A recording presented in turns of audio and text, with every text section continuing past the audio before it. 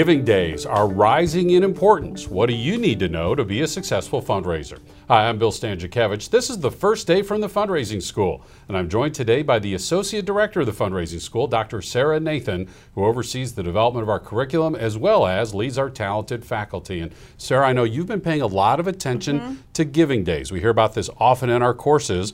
What do fundraisers need to know? Yeah, well, I'll just start by saying that when Giving Tuesday first came on the scene, I was pretty skeptical. Okay. I thought this is going to make philanthropy and giving extremely transactional. But I think that I have been proven wrong as I have been watching this phenomenon and paying close attention and being involved in giving days myself as both a donor and as an organizer, that when they're done right, that giving days can be a great way to energize the donor base, improve the reputation and marketing of your organization inside of a community.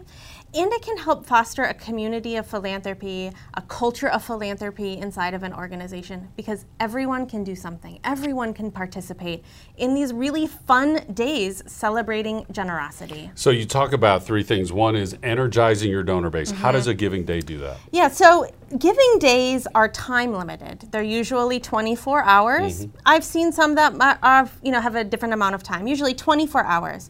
So they create a sense of urgency and help donors understand why they should give right now. So first of all, there's this call to action. It is less easy to ignore. It's not like that piece of direct mail that just goes into my recycle bin. I am seeing messages throughout the day. I know I should give now. And they are designed for all donors of all sizes. Everyone can participate. Everyone has something to give. And because these are primarily digital with some multi-channel integration, your donor base and new donors are being attracted with lots of consistent messaging in this very specific amount of time. And so we talk often about the high net worth donors and the large gifts that they wonderfully make. It sounds like giving days also help so-called democratize charitable giving at all levels. I agree. I would have used that exact same word. This is philanthropy that is not for the one percenters. Yeah, so it's broad-based across all economic ranges. Second of all, you mentioned visibility in the community. I know when we teach about special events fundraising, we talk about one of the benefits of a special event is that you increase the visibility in the community. How similar or different are giving days in that regard? Well, they could include special events. They can include in-person activities as well. So the Giving Day I have been involved with creating and executing is for my community foundation. Johnson County, Indiana, population 150,000, not a lot of people. But with the leadership of our community foundation and 7 participating agencies, we created the Giving Day on the summer solstice. So create long-lasting impact on the longest day of the year. I mean, this was just such a great slogan. And we did a lot of in-person activities to generate excitement. We had the radio station broadcasting from the Community Foundation all day. We had those big banners that were outside each agency advertising the Giving Day. And we brought people for a street festival in front of the Community Foundation featuring each of those 7 agencies. So there were lots of online activities. I got up at midnight and posted on my Facebook and made my gift at 12:01 a.m. But there were also those in-person activities. So lots of people who might not have known about the Community Foundation or the work of these 7 deserving agencies in our county got to experience those and become a first-time donor. And now the third factor that you mentioned, Sarah, was what this can do within the organization, the energy and the excitement that can be created, help fundraisers understand that aspect of giving days. So this is a great way to engage your colleagues who are less interested or maybe a little bit afraid of fundraising or just don't know very much about the work that you do in the fundraising team, because there are things that they can do to participate. Of course, they can give on Giving Day and they can share that on their social media. That's a very easy thing for your colleagues to do, but they can help you generate some of this excitement with donors. They will get to feel that joy of giving throughout the day. And slowly but surely, I think that this is going to really help foster that culture of philanthropy. Now, speaking of the culture of philanthropy, we have Giving Day, and then we have the other 364 days. What should a nonprofit be doing in terms of ongoing cultivation communication, stewardship Yeah. for these wonderful folks who participate with us on a Giving Day? Yeah, that is a really great question. A Giving Day will only be successful if you have a great plan. You can't just slap something up on Giving Tuesday and say, or on, my Town Gives Day, and say, oh, and expect all of the money to come in because you put something quickly on Facebook. Just like all of the other fundraising that you do, you need to have a plan. Just like the plan we teach in Principles and Techniques of Fundraising in our course. Do you have a strong case for support? Are you engaging volunteers?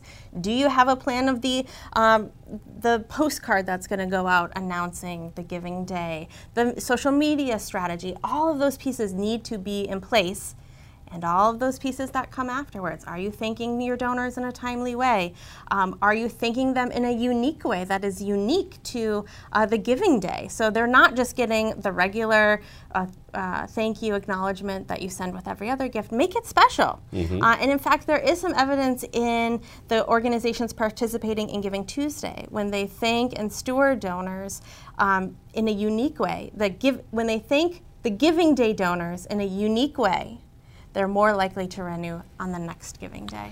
So Sarah, you talked at the beginning is that a Giving Day can be successful when done well. And some of the things you just described are the ways to do this well. Yeah. I'm thinking about the actual day itself. I might get crushed by a large number of gifts. What can I do to be ready to make sure I'm properly receiving and recording those gifts on that particular day? Yeah, so there is a technological back end that needs to really be firmly in place. And that means you're going to have to work with whatever online vendor that you're using, that your finance team has to be part of planning this Giving Day. In fact, that finance team is probably even more important the day of than your fundraising team is, because those are the individuals or the teams that are counting all of the money as it comes in live and in time, so that your online ticker is always updated, that they know exactly what accounts all of those funds are going to, and that make sure that that person is well supported, or that team has volunteers and the support that they need,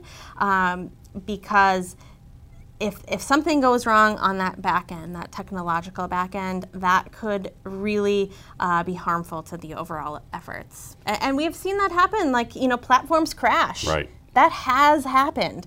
Do you have a contingency plan?